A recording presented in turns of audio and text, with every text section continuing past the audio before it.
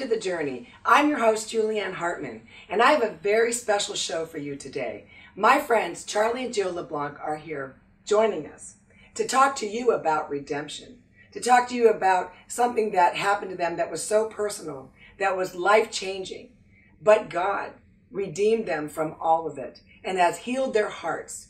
In 2008, their son was diagnosed with thyroid cancer. And in 2009, he went to go be with Jesus. Now, who can live past that? Well, Charlie and Jill LeBlanc do. They are worship leaders and have been for many years. They were with Joyce Myers for many years, and then Andrew Womack as well. How do you continue to worship the Lord privately and on stage when you just went through something that no parent ever wants to go through? So I want to welcome my friends, Charlie and Jill LeBlanc. Hello. Thank you so much, Julianne. Great to be here, Julianne. Yeah, thank you guys so much, and especially for you to tell this story, because again, like I said, you know, it's not easy to tell a story about a loss, and especially a loss of a child. Yeah. And again, it's something that no parent ever wants to ever experience. And so, you know, so definitely, you know, he was diagnosed with cancer, and it was very quick. It was 9 months. Yes. Right. 9 months. All right. So 9 months of, I'm sure, was pretty much going through a lot of just trauma and turmoil and emotions and everything else. Can you maybe elaborate on that a little bit? You know, really in the very beginning, it wasn't so much trauma and turmoil. It was all hands on deck, and we had a job to do to get our son well, and we fought every front. We did the natural thing. We did, you know, doctors and treatments and all that. But and of course, prayer and well, the Word of God. Spiritual, of course, yes. Well, that was like the foundation of in course, which you all of stood everything on. we Right. did, and we lived it. So, But I mean, it wasn't that hard. It was hard on one sense that we just never stopped. But spiritually, we were good. We just kept pressing on. We knew God's word is true. This thing's just going to have a beautiful ending, and all that. So through the whole journey, you know, the strength and the peace of God was with us, you know, because we just had that confidence, and we were in His presence and confessing His word and worshiping Him, and had worship music going on or the word going on all the time. So, you know, although, like she said, it was hard work, we were still at peace. Now, so during the 9 months, were you guys still on the road at all, or had you stopped everything? No. We continued. We continued to travel, and our daughters would come in and help and stay with Bo when he was going through treatment. And then we would run out and do Andrew Womack conferences and other conferences. We were also working at Charis Bible College at the time, starting the music school. Oh, okay. So that kept us, we were going every other week, and would spend 3 days there and then go back to Jacksonville, which is where we were during that time. Okay. So we kept going. Yeah. So would you tell the audience, like, give the audience some scriptures that you guys were standing on? I know we all know, you know, by His stripes I'm healed, or Bo is healed. But what else helped you guys as parents, strengthening you to keep you moving and to keep you staying in that position of faith? Well, you know, there was, like we said, so many scriptures that we just had all over the walls and going over on our CD players and so on.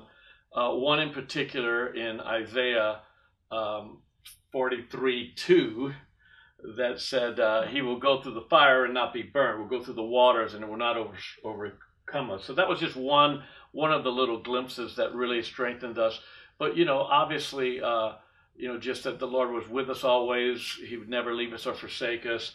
That, you know, one thing that Bob Nichols said, the first report is not the last report. You know, things of this nature, that's not a scripture, but still is a great word. And, you know, just all the powerful scriptures that if you believe, all things are possible to him to believe, you know, that we can do all things through Christ who strengthens us, that by His stripes you're healed, you know. You went about doing good and healing all that were oppressed of the devil. Yeah. And that it might be fulfilled, which is spoken by the prophet Isaiah. He Himself took our infirmities and bare diseases in Matthew 8. So, I mean, we just had them all, and it was all just a great encouragement to us, and just you know, something that just kept us fired up. And kept us going. Now, toward the end of the journey, when Bo was, you know, regressing, declining, you know, we continued to just push and push and rebuking the devil, resist him and he'll flee, and binding the enemy. And so, we just fought with everything we had in us through the Word of God and through prayer. And like Julia said, we've asked the Lord to help us and show us where we're missing it so we can pray more effectively. So it was a really rough time there toward the end because we weren't seeing the manifestation that we were looking for. But, God's grace was on us the entire time, very, very strong. So now we go to 2009, I believe it was January, when he passed away. So what happens day one? How did God come in to, not he was already in your life, but how did he reveal himself even more to you? How did he heal your hearts? Because your heart has to be completely just trashed. I mean, it's like, again, we've all gone through things, but, it's like, it's all relative to whoever goes through something like that. So how did you see God was it in nature? Was it, was it in your daily reading? Were you reading anymore? Were you worshiping? Tell me what happened day one after he passed. Well, day one and for the next week or so, we were just kind of in a blur. We were in a cloud of like, what just happened? And, you've got so much to plan. We've got a funeral in St. Louis, which is where we were living at the time. And we had a lot of family in Phoenix, including Charlie's elderly parents, and so we did a funeral there after the St. Louis one. So we just had a lot to plan, not to mention what we were going to do with his body, which we ended up having cremated. And so there was just a whole lot to do. So we were just kind of in a blur and just in doing mode, just to get all this done. Following the Phoenix funeral, we were so blessed by Charlie's brother and his wife to open up their vacation condo in San Diego and allowed us to go there for a month, or just as long as we needed, but we stayed for a month. And so that was kind of the beginning of the day one that you're asking about. And we were just lost. We got there and we just didn't really know what just happened. And we were pretty dumbfounded and didn't read the Bible, didn't talk to God because I didn't like God anymore. I didn't like the fact that he didn't seem to keep his promises to us, and just felt deceived and lied to, and I just wanted nothing to do with him for quite a while. So we would go for walks, we would read emails of condolences and all that, and just kind of carry on with life. Yeah, and the beautiful thing is that even when we turn our backs on God, he doesn't turn his back on us, and he continued to just reach out to us in various different ways. One thing that happened, and we were going to talk a little bit about that little armband that came through, that was like 2 days after he passed or so. So a friend of Bo's had made some reminder bracelets when he was still with us that said Isaiah 43:2, which is the "You shall walk through the fire, not be burned" scripture. Right. So it had that reference on there because that's kind of our main everybody was flagship just scripture. And so he had several made for all the friends and family, and we ran out. So I took it upon myself, rather than to bother his friend, to have some more ordered. And so I put it all together and kind of changed it a little bit, put Bo's whole name on there and the scripture, and that's about it, I guess. So then ordered those, and then Bo died. And I completely forgot about the bracelets. That was the last thing on my mind. Right. Well, he died on early Wednesday morning. Saturday, these arrive. Oh, wow. And I get this box. I'm like, what is this? Open it up, and it's the bracelets. And I'm just staring at them, and I just burst into tears. What do we need these for now? Right. It's like, oh my gosh. So I'm crying, sobbing. Come back around, and I thought, well, let me just look at him. And so I'm looking at him, just, rubbing my thumb over his name and just looking at him, turn it over, look at the backside, look at the scripture. And I'm like, wait a minute. That's the wrong scripture reference. Oh my So that even made it worse for a moment. What did I do? How stupid could I have been? That type of thing. Right. So after I cried another gush of tears, I thought, well, let me see what's on there. See if it's some stupid scripture that has nothing to do with anything or what. I have it right here. Well, I've got it right here too. Okay, cool. So what it was supposed to be was Isaiah 43:2, but what I put was Isaiah 42:3. And so I looked it up in the New Living Translation, which is pretty much what I was reading then and still do. It says this: He will not crush the weakest reed or put out a flickering candle. And that was me. I was that reed that was just about to break, and I was that candle that was barely flickering. But then it goes on to say, and he will bring justice to all who have been wronged. And another gusher. Yes. There it goes, because we had been royally wronged. We knew this wasn't the way it was supposed to happen. Right. This is not the way it was supposed to end, and we had been wronged, and so that was really the first flicker of hope that I had been given since he died Wednesday morning. This is now Saturday, that he will bring justice to those who've been wronged, and so that was a bit of a lifeline. Right. But I was still so crushed on the inside that it didn't stick with me for a long time, but every now and then I would be reminded to go back and look at it. And so that was a blessing from God. I have a question. You guys, a lot of times people will put, worship leaders on a pedestal and feel like, you've got a direct line to God. Mm-hmm. Nothing will ever happen in your life. You guys are perfect, everything. And so how do you deal with that when, this didn't go the way that you thought it was? Mm-hmm. And people are saying, well, how could that be? You guys are worship leaders. Mm-hmm. How did you deal with that? It's funny because part of me was saying the same thing. And God showed me later with pride, but it's kind of like, how could this happen to me, kind of a thing. But I don't know. I mean, it happened, and there's nothing I could do about it. So, what I had to do was allow God to help me turn it around. Yes. And live through it, and be strong through it, and be victorious through it, and be able to, like we said in 2 Corinthians, comfort others with the same comfort you've received. So for me, I was devastated. Our entire family, we have 2 daughters.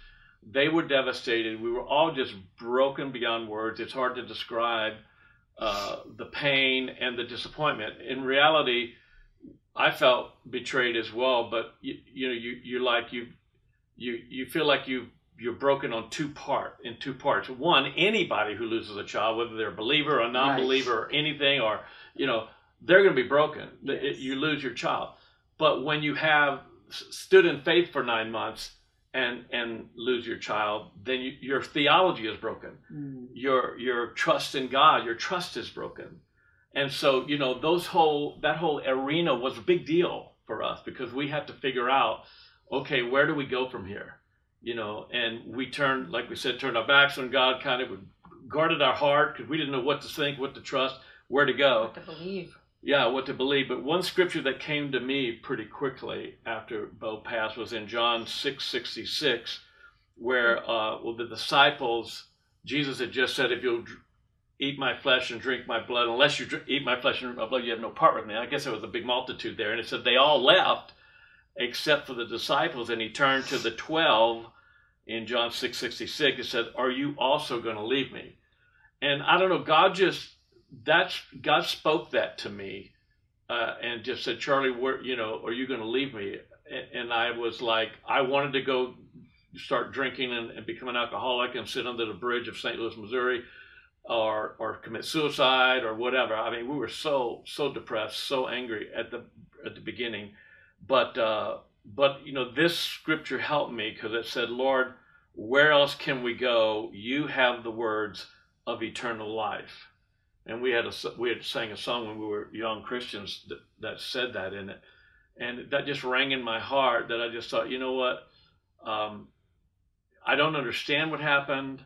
I'm upset about what happened. I'm grieving. I'm hurting. I'm crying. But, I'm going to somehow, I want to keep my heart with God. I want to somehow stay with him through this. So along with this scripture, one of the things that I started doing was I got into survival mode, and I just started reaching out to other ministers who I knew of others that had lost their son as well. And I started reaching out to other ministers and saying, how did you make it? Help me. I'm going to crash. I'm going to burn. I need help because this is driving me crazy. Because you just have a spiritual warfare just extremely heavy on your brain. You can't hardly sleep at night because you recall the pain, you recall the moment of his passing. You have nightmares. You wake up in the middle of the night, you just wonder, oh no, is this real? And it's so hard to describe the pain of losing a child, and so many have lost loved ones, and you understand. Those who have lost do understand. We did a little Facebook Live with you the other day, and I had a good friend of mine who lost his daughter. He texted me right away, thank you, Charlie, thank you, for sharing this, because that is so powerful. Can't wait for your book, that kind of a thing. Right. So, but anyway, the blessing is that God never leaves us. He'll never forsake us, no matter what we go through, no matter how hard it gets. He's never leaves us. He's always there.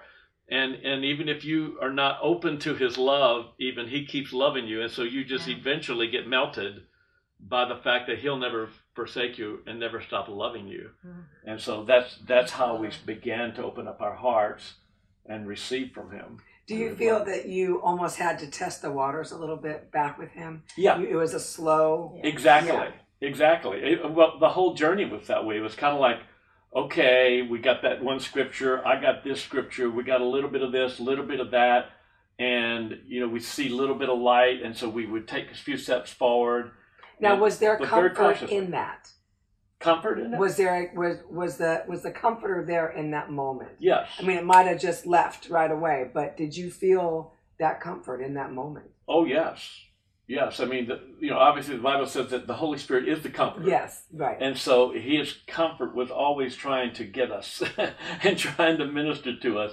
He was always trying to help us. And we would receive bits of strengthening, but like you said it very, very good there, Julianne, because it's kind of like in a marriage. If you get betrayed, let's just say, and I don't know what this would be like, but if you're in a marriage and your spouse has an affair, okay, and you're broken, I mean, you're hurt, the one you love, right, the one that loved you and promised everything to you, all of a sudden you don't trust them, right, and you're like, and so the spouse says, I'm so sorry, forgive me, I'll never do it again, I promise you. Were you just going to say, oh, okay, praise God, come on? Right. No, you get some testing time. And that even in the ministry, when a minister falls, they say, well, I'm forgiven, Jesus forgives me, and I'm good, so let's keep going. Well, no, you should go through some testing. You should go through some examination and grow. Anyway, that's getting too deep. But anyway, the bottom line is that, yes, it was kind of like, can I trust you? Right. Can I trust you? And one of the things that I had struggled with is reading the Gospels.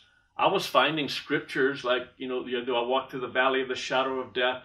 I will fear no evil, for thou art with me. So even if I go through death, he'll be with me. And I was finding a lot of Old Testament scriptures where David lost his son, and where, at Ziklag, they all lost and they were weeping and crying, and things that comforted me and affirmed me that I wasn't going to go crazy, that God was going to help me get through this painful ordeal. I would find scriptures, but I couldn't. Sometimes when I get into the Gospels and I would see Jesus healing people, that was hard for me. I was like, wait a minute, you can't figure it out. You can't reconcile it. With some reconciliation here. How can that and this? So the things that didn't make sense for me, I just had to back off from them. And the things that did make sense to me, that Jesus came to heal the brokenhearted, right, to bind up their wounds. Like Joe said, a bruised reed he will not break, a dimly burning light he'll not put out. These kind of thoughts about God is going to help me through this. He'll comfort those who mourn. So he'll bring comfort, he'll bring strength, he'll heal our broken hearts. So that gave me hope that God was going to bring me through this, but I didn't know how. But yes, even in that journey, I was cautious, cautious, and very hard to trust for anything, because we were just so quick to believe God for anything. Do you think that, a lot of times we get condemning thoughts, they're our own thoughts that are coming after us. Mm-hmm. Did you guys experience any of that? Mm-hmm. Of like, I should have done this, I should have done that. Yeah, because that's what I love is the scripture says, if your heart condemns you, God is greater than your heart. Yes. And that's what happens is that you're trying to move forward, but you get bombarded with these thoughts. And so what were some of the condemning thoughts that you guys did go through? Well, a lot of it was, maybe we shouldn't have done that treatment at that hospital. Maybe we should have gone down to MD Anderson in Houston instead of the Mayo and do that. Maybe we should have worked more with this holistic guy and not that. And, we feel like we did everything we could spiritually. Right. With the word of God. But it was all the other stuff. Well, the devil is going to try to work his way in there any way he can. He did. And try to condemn you for it. Yeah. Right. Oh, gosh. Yeah, and I battled big time with, like maybe I should have fasted and prayed the entire time. Maybe I should have just fasted. For 9 months, and then you would exactly.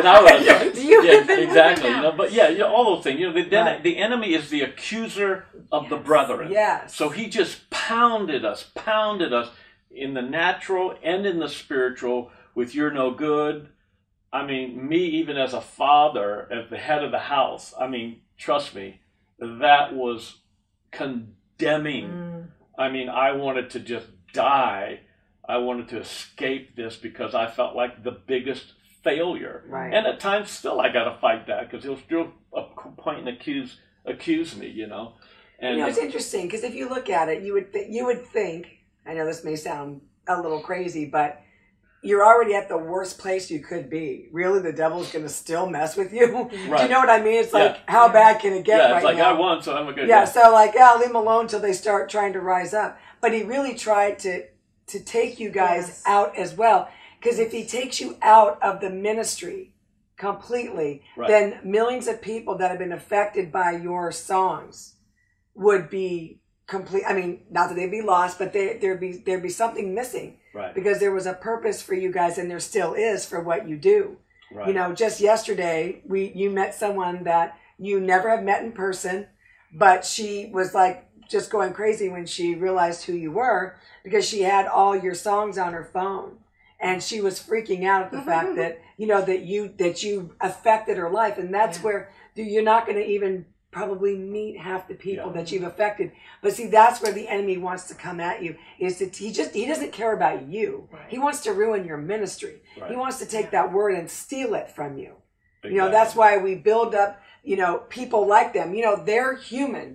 I watch them eat. I watch them use the restroom. I didn't go in, but I watch them go into the restroom like I watch them. You have video cameras everywhere? No. But I watch them as regular human people that do everything that we do. But yet we put them on pedestals and we say that they're perfect, and we can't do that. Your relationship with Jesus is your relationship with Jesus. The word is the word for you as the word is for them. But it's your personal relationship with Jesus. And so we have to get that right, because I did it when I was sick. I was looking at other people. I was looking at them and saying, my God, they lost somebody, or they didn't get healed. Well, how am I going to get healed now? Because they must have way more brownie points with God because you guys are worship leaders. Yeah. No, that's not true. But I had to mature. I had to find out about that. The Lord had to show me that it's a personal walk with each of us individually. Even though you two are a couple, it's your own personal walk because you got affected one way and Jill got affected another way, but still kind of the same thing, but you handled it differently because of your own walk. But so let's talk about, that redeeming, that redemption, because where you guys are now, I don't know what it was like the first time you got on stage and you started worshiping the Lord, in a corporate setting. But when I see you now, 11 years later, I see them now, and man, sometimes in your times of worship, it's like you bring us to heaven. Mm. You do. You bring us to heaven. Yeah. And you have to open up your eyes and go, oh, wait, I'm here in this.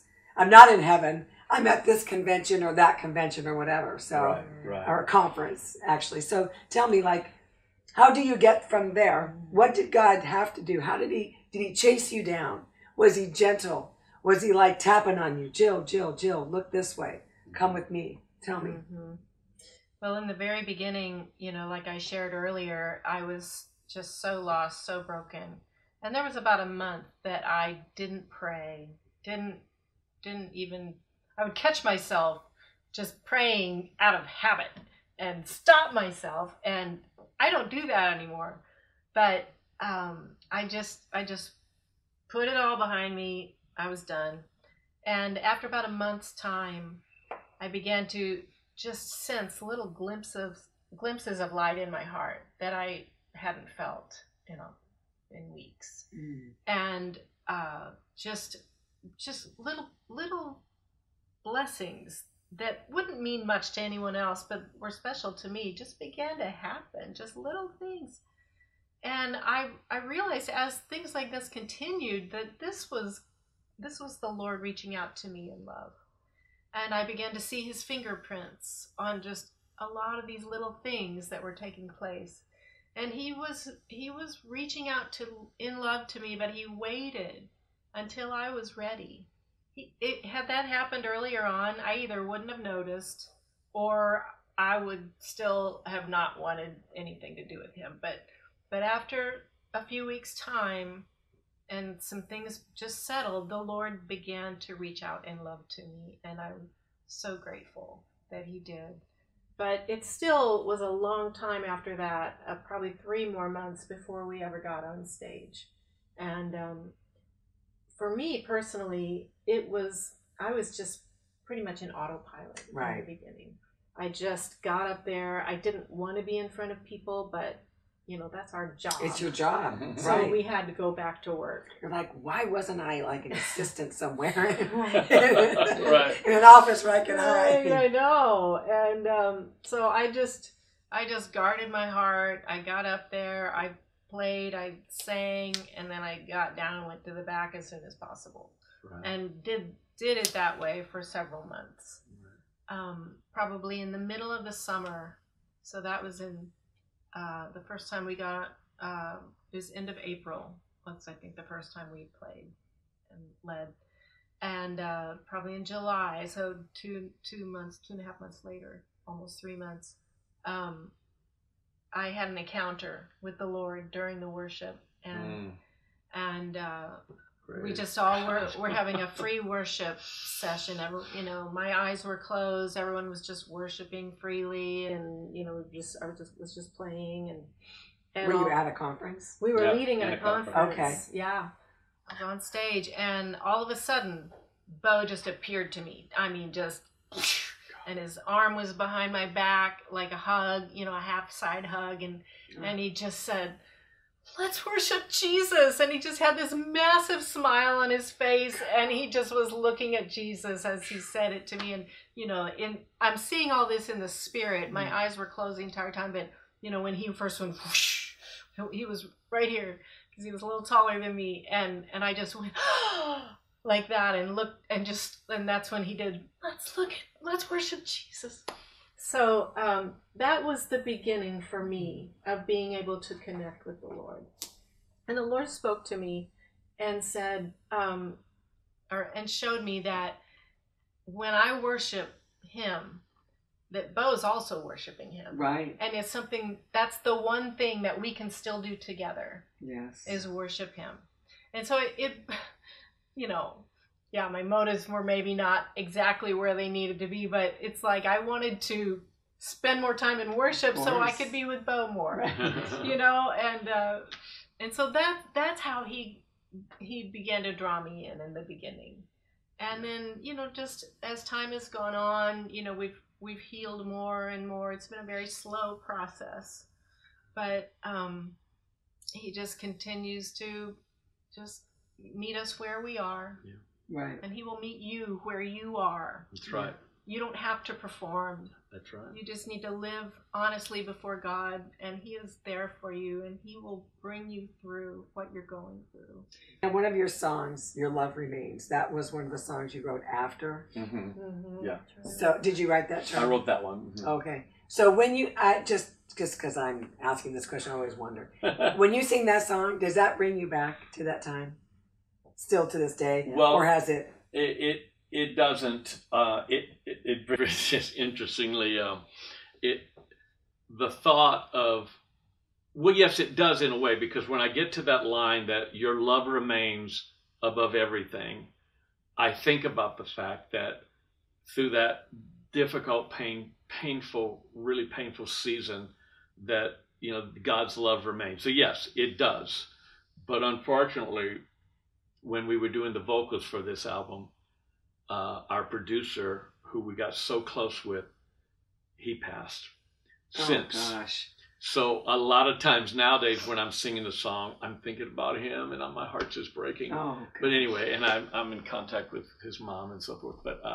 But yeah, it's, you know, there were several songs that we wrote and put on that album, Your Love Remains, after Bo passed, where we just bore our hearts and tried to, you know, we're trying to help people that have been through losses. Right. I mean, it's just totally by the grace of God that we've made it through, and that we're where we're at today. I mean, there were times that I'd be singing and just worshiping the Lord and experiencing His presence, and my brain would come in, or probably the accuser of the brethren would come and just say, "What are you doing? You're not supposed to be praising God. You know, you just lost your son. How can you be such a hypocrite? You're not supposed to be praising God." And I go, "Yeah, you're right. I'm not supposed to be praising God." But then my spirit would just continue to soar in worshiping Jesus. And so, you know, again, Jesus is the answer to everything.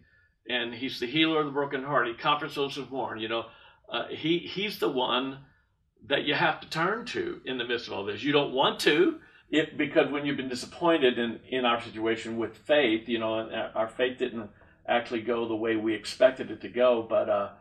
But you know, He's still the only one that can fix anything. He's the fixer. You know, and you've heard me share that testimony about Him being the fixer, and you know, it was His love, and it was the love of people that helped us. Him working through people. Absolutely. Yeah, to love you guys. Absolutely. You know, it's always awkward and weird when you don't know what to say to the person that has just lost a loved one, and you're like, do I say anything? Do I not say anything? Is it rude if I don't? Because they're like, be like, why are you not talking? You know, I mean, hey, let's get rid of the elephant in the room. Yes. You know, exactly. that kind of thing. And so, you know, maybe you can, you know, tell the audience, like, what would you guys have, I mean, what was the perfect response from people during this time? Well, one of them is still, when people would just say, "I'm sorry, I'm so sorry for your loss." Yeah. That is huge. Not to say, "Well, thank God he's in heaven." Yeah, not the pat, sorry for your loss. Sorry for your loss. No, not that even gets mechanical after right. But a sincere sorry for your loss. and not to say the obvious, like, "I'm so glad he's not suffering anymore." Well, you know, I'm glad he's not suffering. Well, of course you're glad he's not suffering. Right, of course you're not. But, you know, just affirm, the bereaved need affirmation. And just to love them and acknowledge the loss. I'm a good friend of mine, her husband dropped dead in their bathroom 2.5 years ago. I mean, he had just come home from the gym. He was in great physical shape. And so it was all very sudden, and, you know, it was just so unexpected.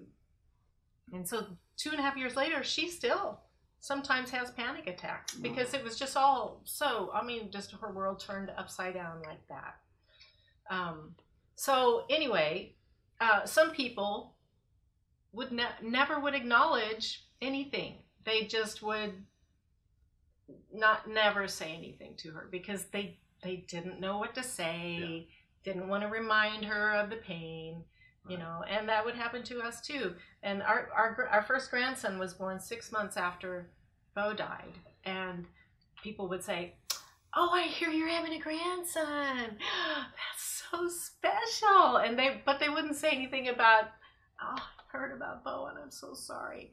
You know, and so it's like avoiding the obvious, like you said, the elephant in the room. Oh my gosh, do not let that elephant breathe. Just acknowledge the elephant in the room. Yes. Show them sympathy. And, you know, another thing is when people say, there's no way I can understand what you're going through. I'm just so sorry and I'm praying for you. Right. That's huge. That right there is huge. Yeah, the old cliche about, you know, well, praise God, he's in heaven. Just hopefully most people understand that that's not helpful. Right.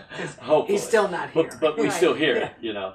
And, you know, we're glad for him. The truth of the matter is he is in heaven. But you see, here's the thing. There's a lot of things that we know, but until the Lord reveals it to us in his special way is when it becomes life to us. Mm. One day I was walking through the hall of my home and I kicked the wall and I said, darn it, Bo. I said, why'd you have to die?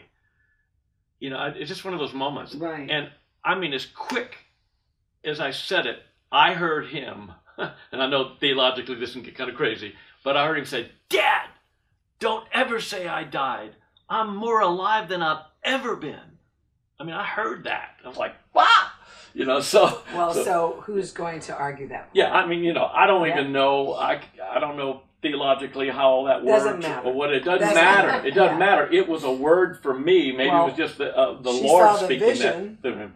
Yeah. And he came on stage. Exactly. You know? So and there were many things like that happened to me. That's awesome. Where, you know, one day I was at a Walgreens and I was walking through an area, and when Bo passed, he was living in Phoenix, Kemi was living in Florida, and Cherry was living in Australia. So my kids were everywhere, and you're getting a feeling of that right now, because now you have one daughter in Nashville. But this is the first time all our kids were gone, and I just told the Lord, I said, Lord, you know what? I said, I'm okay with this.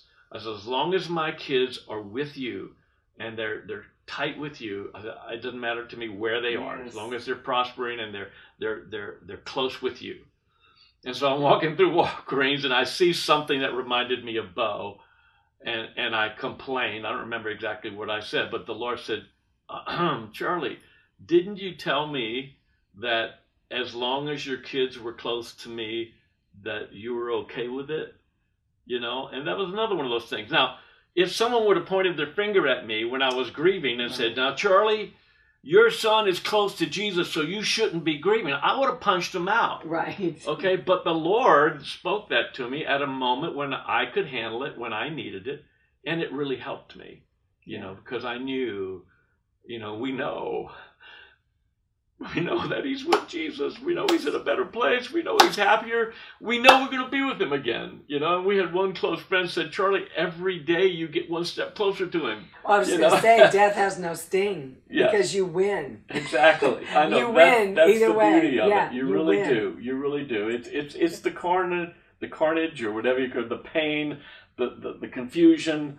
In our case, the confusion of theology, and just the pain of missing your child, right? And you know, thinking about his future and what you could have had, and you know, Jill had visions of his children and things like this. There's all kinds of stories we could tell you, but the truth of the matter is, we will see him again. And David himself said that in Scripture. He said, "I cannot, he cannot come to me, but I will go to him. You know, he cannot come to me, but I will go to him." And so we know that we're going to have an incredible reunion. Yes. With Bo, and you know, that's even with children that maybe you've miscarried. Yes. Because I miscarried a couple years after we had our second daughter. And so I just want to encourage anybody out there that has had, you know, some women have had several miscarriages. Yes. That's rough, but but we didn't really know much about the word at that time. And we called one of our assistant pastors of the church and we said, what do we do with this? And he said, you know, that he can't come to you, but you're going to go to him. Yeah.